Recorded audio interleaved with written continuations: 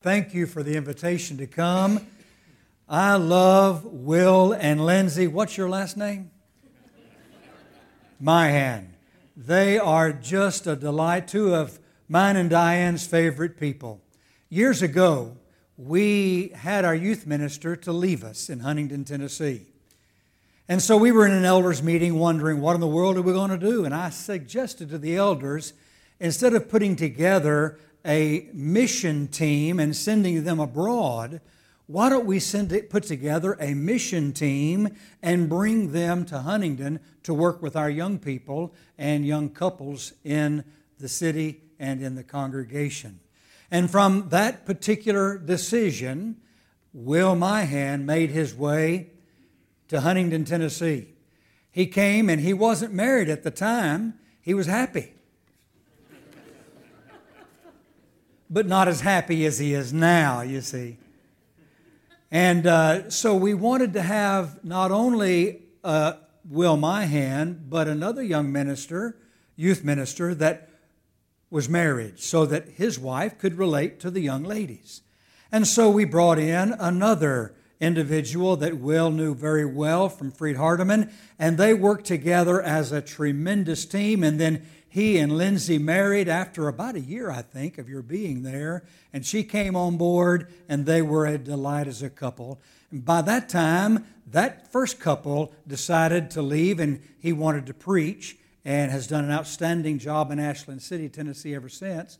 And we brought in another one of Will's friends, and he was single at the time, and he found his wife, and they married. So I performed both ceremonies, and I'm surprised that either one of them want to speak to me to this day.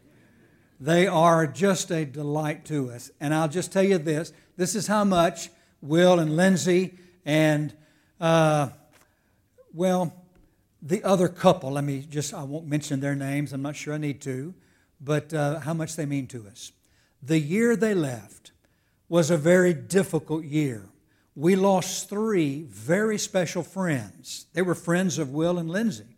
One of them was the husband of our secretary, who died of a very rare brain disorder after, 7 years of watching him just incrementally die. And then another was one of our deacons, a very dear friend and tremendous supporter of the youth work. And then another man fell at work and broke his neck. And that man I had worked with for 9 years and finally baptized into Christ, and he was very dear. And we had just those funerals just back to back to back. And then Will left, and Lindsay and this other couple chose to leave. And we rejoiced because Will and Lindsay got to come back home or close to home here in Florence and Decatur. The other couple got to move back home to Oklahoma. So we rejoiced with them, but it was so difficult. It was like, I tell them, it was like not having 3 funerals. It was like having 5. The elders knew that I was going to retire that year in December of 16 or 17, and it just became too difficult for me. And I asked the elders permission. In December of the year prior, I said, I just don't have it anymore emotionally. I'm going to ask you to accept my resignation and let me retire early. And so I retired in May instead of in December of June 17, and your leaving's one of the reasons. I just want you to know that's how much you mean to us. And I know you're glad that they're here, and you need to tell them that. You need to let them know how much you love them. Thank you for letting us come and be a part of this summer series. My favorite sermon. I guess my favorite sermon starts with the question, what must I do to be saved?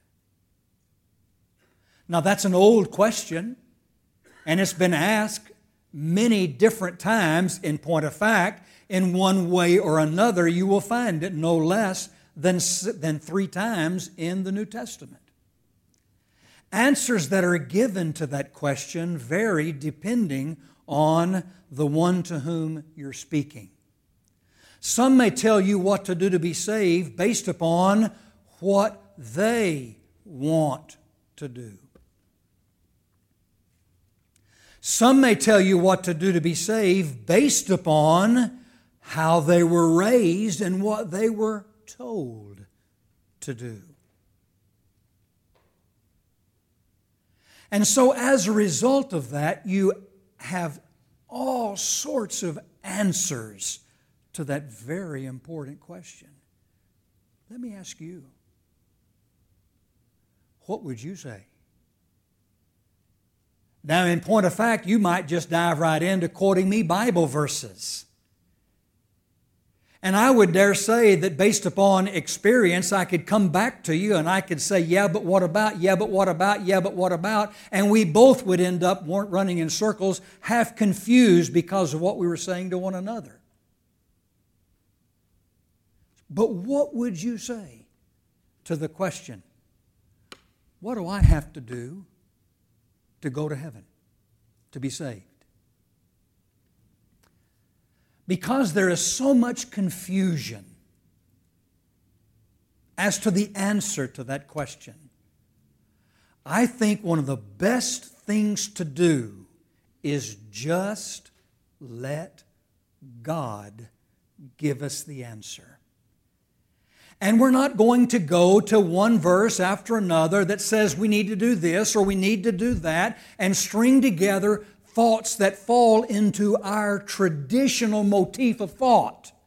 We're going to let God be the one who gives us the answer. We're going to do it in two ways.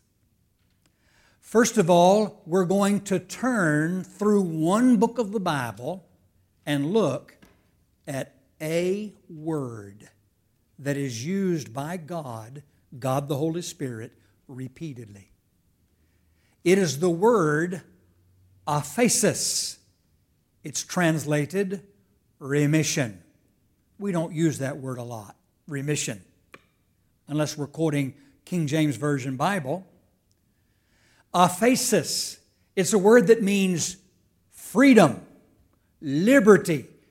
Many times in more modern translations, New King James Version, English Standard Version, aphesis is actually translated forgiveness. What must I do to be forgiven? To be saved? Have the hope of heaven? We're going to turn to one book of the Bible where we find the Holy Spirit using that word repeatedly, and we're going to let Him tell us what to do to be forgiven. But I said we're going to answer the question in two ways. Not only are we going to turn to various passages in one book that use that word, we're going to paint a word picture as we go. And we're going to let that word picture embed within our hearts God's answer to that question. So let's start with the word picture. I want you to picture yourself standing in the hall in front of a school locker. How many of you went to school that had lockers? Anybody? Okay, good. Now, if you're like I was, I had this school locker in the hall, and you would lock your locker so that nobody could get inside and steal your books or anything else that was in there. And you would use, most of us used, a combination lock. Anybody used a combination lock? All right, good. We're going to use a combination lock tonight on this locker door. Now, behind, here's this locker that you're standing in front of. You got that word picture? Say this. Yes, I've got that word picture. You're standing in front of this locker door. Behind the door, on the inside of the locker, you have the grace of God. And all that the grace of God, forgiveness included, has to offer you. But you can't have it. You can't enjoy it because it's inside that locker, and the locker is bolted tight. It's locked with a combination lock. So we're going to have to unlock the Combination lock. How do you do that? How do you unlock a combination lock? You've got to use the combination, of course. You're a smart man. Now, tonight, we're going to use the combination. I'm going to give it to you. Usually, you turn the combination, let's say, 2 times all the way to the right. You with me? And you turn it to a particular number. Our first number is the number 24. What's the first number? What do you say? 24. Okay. Now, after you have turned it, how many times to the right? 2 times all the way to number 24. Then what do? Then you turn it all the way around the opposite direction to the left to a second number. The second number is the number 12. What's the second number? What's the first number? Okay, you're still with me. Now, after you do that, what's the third thing that you do? You turn it back to the right, but you don't turn it all the way. You turn it just a little ways. You've done this, haven't you?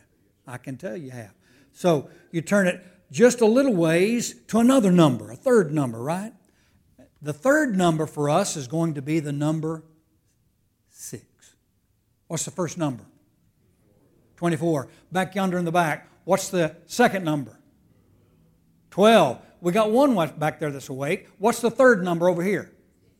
6. 24, 12, 6. First time, which way, which direction? To the right, how many times? Second time, which direction? How many times? Third time, which direction? Back to the right, only a little bit. To what number? To the number 6. Okay. Now we have behind this locker door the grace of God and His forgiveness locked up tight. And you have that combination lock, and you have to use the combination to unlock it. We're going to let this particular word, aphesis, as it is used in one book of the Bible, help us paint this word picture and teach us what to do to gain the grace of God and His forgiveness. The book that we're going to turn to is the book of Acts in the New Testament. We're going to do something peculiar. We're going to start at the back of the book. One of the smartest men I ever knew was a man named Earl Dennis. Brother Dennis had a doctorate's degree in mathematics, or math. He was from Columbia, Tennessee. He taught mathematics at David Lipscomb University. During Brother Collins' tenure as president, Earl was actually dean of students. Earl Dennis and I taught a Bible class on Wednesday nights for almost 10 years. And before we would teach together, he and I and another award-winning educator in the metro school systems of Nashville, a man named Carl Ross, we would get together and we would talk for about 30 minutes. What you want to do? You remember Earl Dennis? Remember Carl Ross? What you want to do tonight? And so we would talk about what we were going to do in that class. And from 5:15 to 6, we'd teach this Bible class, the first of 2 Bible class sessions at Creve Hall back then. In one of those 20 or 30-minute sessions, Earl said to me, "Have you ever read the Bible backwards?" I said, "What do you mean?" "You ever turned to a chapter in the Bible and read it backwards, starting with the last verse and then the next to the last verse?" I said, "No. Try it. You're going to be surprised as to how much you're missing. It's amazing. I suggest you try that tonight when you go home and do your Bible reading." So what we're going to do is follow Earl's advice. We're going to turn to the book of Acts. We're going to look for that word, aphesis, remission, forgiveness, as it occurs in the book of Acts, but we're going to do so in reverse order. And we're going to let those occurrences help us unlock that combination and allow for the grace of God to flow into our lives and enjoy forgiveness. Are you ready? How many of you have your Bibles? Raise them up high in the air. Let me see the Bible. Not that's not the Bible. Raise up a Bible. Let me see your Bible. Okay. How many have your iOS device? Raise it up high in the air. We got, okay, good. I got to warn you. If you're doing this, I know that you're with me. If you're doing this, you're playing Angry Birds. And I'm watching you. Okay? Turn with me, first of all, in your New Testament book of Acts to Acts chapter 26. Acts 26, verse 18. If we put this in its contextual flow, the Apostle Paul is relating to King Agrippa matters pertaining to his past life, and in particular, his own conversion and how he met Jesus on the road to Damascus. So if we were to go back to verse 15, so I said, "Who are you, Lord?" And he said, "I'm Jesus whom you are persecuting. But rise," Jesus said to Paul, "and stand on your feet, for I have appeared to you for this purpose, to make you a minister and a witness both of the things which you have seen and of the things which I will yet reveal to you. I will deliver you from the Jewish people as well as from the Gentiles to whom I now send you, to open their eyes in order to turn them from darkness," read it, "to turn them from darkness to light, and from the power of Satan to God, that they may receive" what? "Forgiveness, aphesis," forgiveness, remission of sins, "and an inheritance among those who are sanctified by faith in me." Now, in this passage, I read of those who turned from darkness to light, who turned from Satan to God in order to obtain forgiveness. That tells me that to be forgiven, to be saved, I must have a desire to turn, to make change in my life. The word that is translated turn in this passage, epistrepho, strepho, to turn, epi, over, to turn over. Ever heard someone say, turn over a new leaf? I'm reading about individuals who wanted to turn over a new leaf in their life, to make changes in their life, from darkness to light, from Satan to God, from wrong to right, so that forgiveness could be enjoyed. Ladies and gentlemen, you will never know the forgiveness of God until you want to change your life. So I stand in front of this locker. It's locked tight. Behind it, the grace of God. The first thing that I must do, I must reach up and grab the combination and put it in my hand, because I want to open the combination. I want to unlock the locker. I want the grace of God to come into my life. I want to make some changes. If you're not saved and have the hope of heaven tonight, it could be that one of the reasons is you're just pretty satisfied with who you are and where you are in life. That's pretty sad. You'll never know God's grace until you want change in your life. Paul put it this way: godly sorrow produces repentance in order to obtain salvation. 2 Corinthians chapter 7, verse 10. Passage number 2. Turn with me to Acts chapter 13. Acts chapter 13, verse 38. "Therefore let it be known to you, brethren," I read from the New King James Version, "that through this man is preached to you the forgiveness," aphesis, remission of sins. "And by him everyone who believes is justified from all things from which you could not be justified by the law of Moses." Now I'm reading our operative word, forgiveness, aphesis. It's found in verse 38. And in verse 38, I learned that to enjoy forgiveness, I must hear about someone being preached to me. I need to hear about someone. Through this man is preached to you the forgiveness of sins. I must hear about someone to know forgiveness. Who is that someone? Who is the man referenced in verse 38? If I go back to the contextual flow, I find the Apostle Paul in Antioch of Pisidia, in a synagogue of the Jews. And there he references, verse 23, God raised for Israel a Savior, Jesus. Verse 30, God raised Him, Jesus, from the dead. Verse 32, we declare to you glad tidings, that promise which was made to the fathers, that God has fulfilled this for us, their children, and that He has raised up Jesus.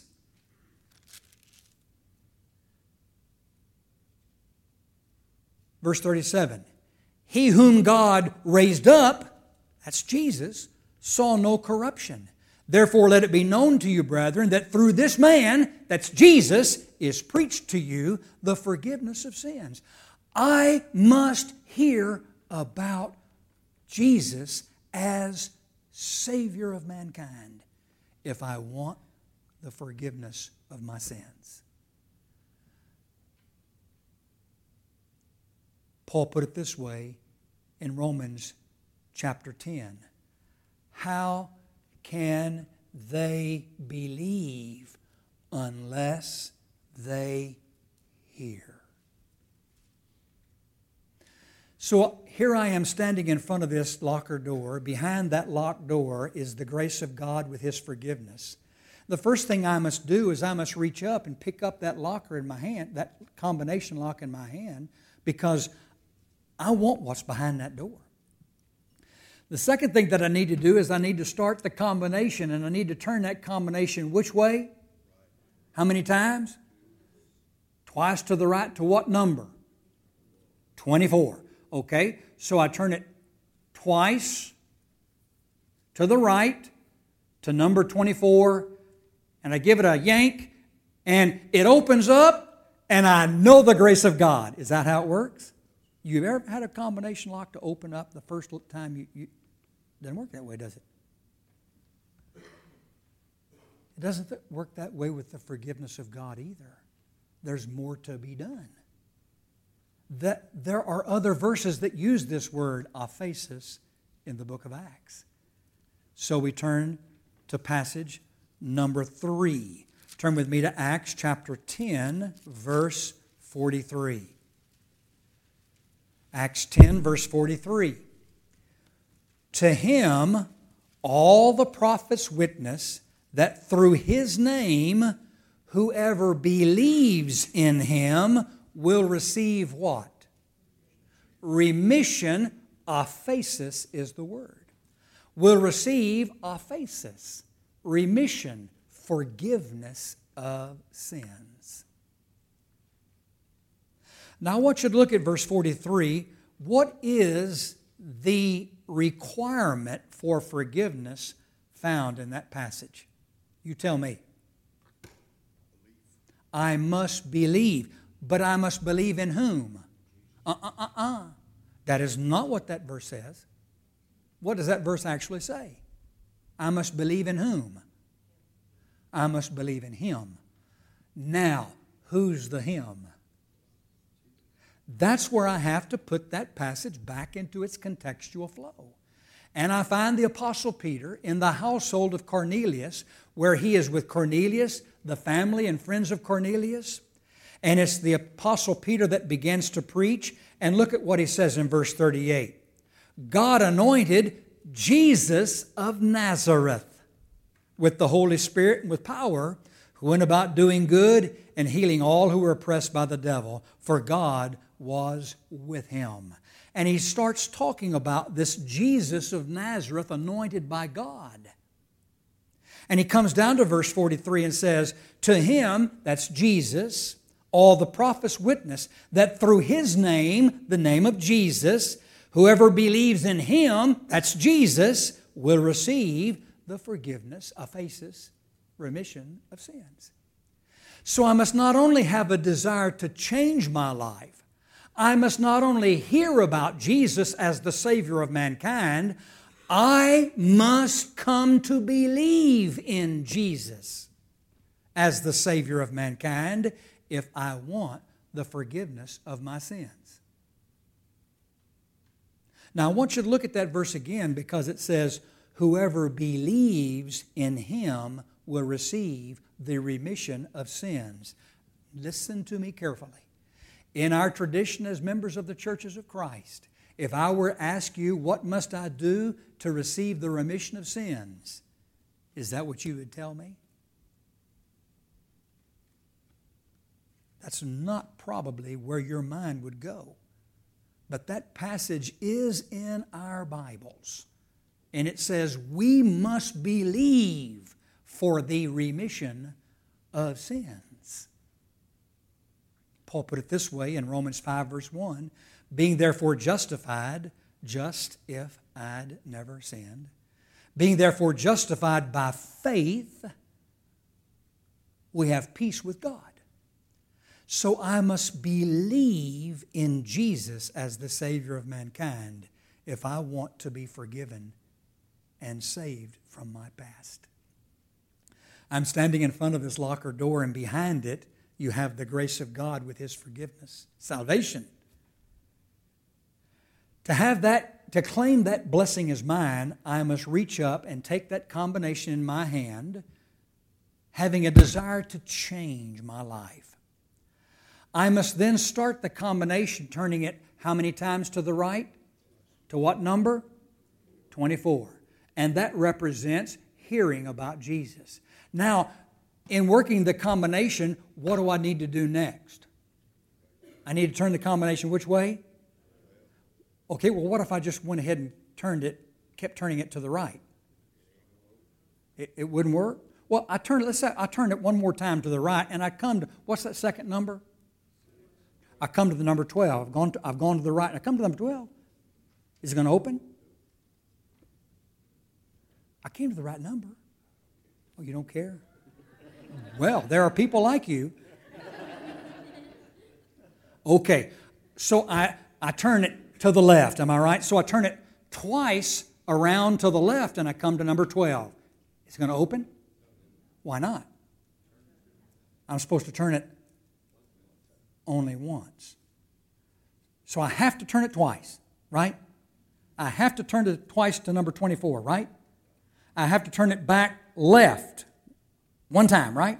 And I have to go right to number 12, right? What if I came to number 11? Would that be okay? It has to be 12. Boy, y'all are narrow-minded people.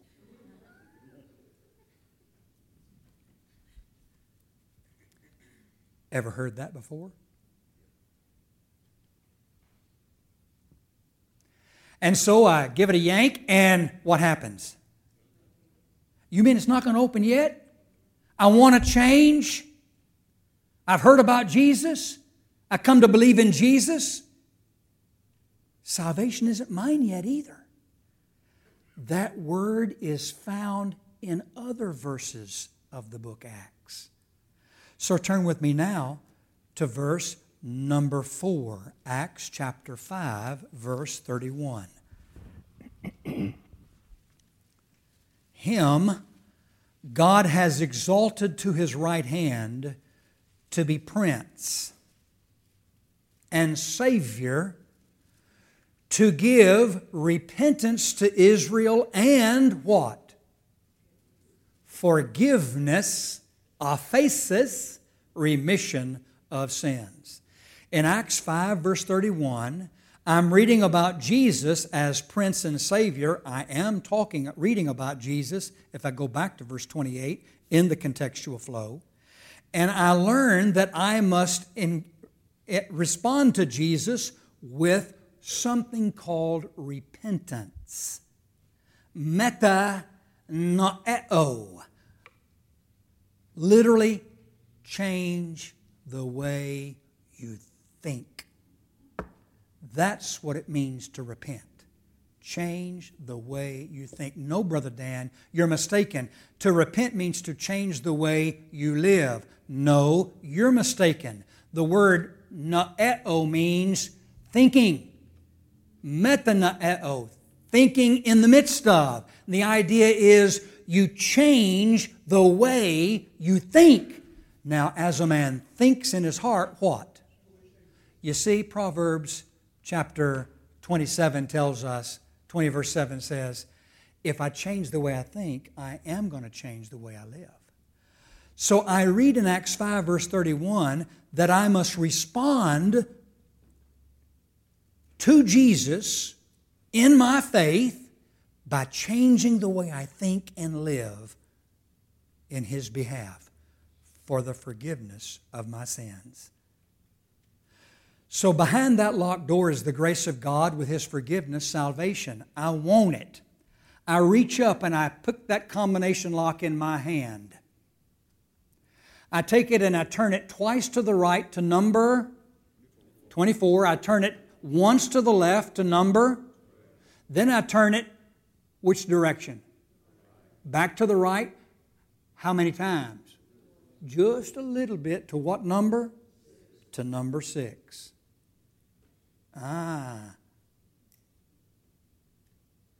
now I give it a jerk. Boom. And what happens? The combination lock opens. But alas, I can't get inside the locker door because the lock is still on the handle. And there's one last thing I need to do. I need to take the lock off the handle and open it.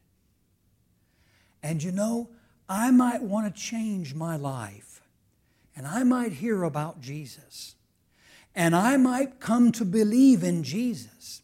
And I might respond with faith in Jesus by a willingness to change the way I think and live. But that forgiveness behind that locked door is not mine to claim yet. I still have to take the lock off the handle, open it up. And there's one last thing I have to, because you see, our word is found in one last verse in the book of Acts. Turn with me to verse number 5, Acts 2, verse 38. Bet you never thought we'd get there, did you? Then Peter said to them, repent. Well, we just read about that in chapter 5:31. Repent in the name of Jesus Christ and be baptized. Repent and be baptized. Every one of you in the name of Jesus Christ for the aphesis, remission, forgiveness of sins. And you shall receive the gift of the Holy Spirit. More literally translated, all of you change the way you think, repent. And each one of you, baptizo, be immersed for the forgiveness of your sins. Now, I have wonderful, wonderful religious friends, many of whom more deeply committed to their religion than some of my own brethren. Will and Lindsay know a lot of them. They're in Huntington. And they would read this passage and they would tell me, that means that you repent and you're baptized because you have already been forgiven. I love these people deeply, and they love me. And so I wonder, is that really the case? In point of fact, I remember years ago, I knew how I had been taught. And I remember studying the Bible with someone, and they suggested that's what this verse really means. And I was disturbed. I wanted to know, well, what does this mean? And I was young, and so I just decided I'm going to let the Bible tell me what this means. I'm not going to listen to my mom and my daddy and my religious friends. I'm not going to listen to this person I'm studying the Bible. I'm just going to let God tell me. What does it mean to repent and be baptized for the forgiveness of sin? Does it mean so that your sins can be forgiven? Or does it mean because you have already been forgiven? What does that really mean? I found some help in what Saul, we better know as Paul, was told to do in this same book. In Acts 22, verse 16, Paul is reflecting on his own conversion, and this is what he was told to do. Arise and be baptized. Listen to this. This is what he was told. Arise and be baptized and wash away your sins, calling on the name of the Lord. When I saw that, I thought, that's the answer. That's what that means. You repent and you're baptized so that you can have your sins taken away. It means you repent and are baptized so that you can be forgiven. So, the grace of God is behind this locked door. I want it and the forgiveness it offers. I want the heart of God to flow in my direction. So I pick up that combination lock. I want to make some changes in my life. I turn that combination lock twice to the right to number 24.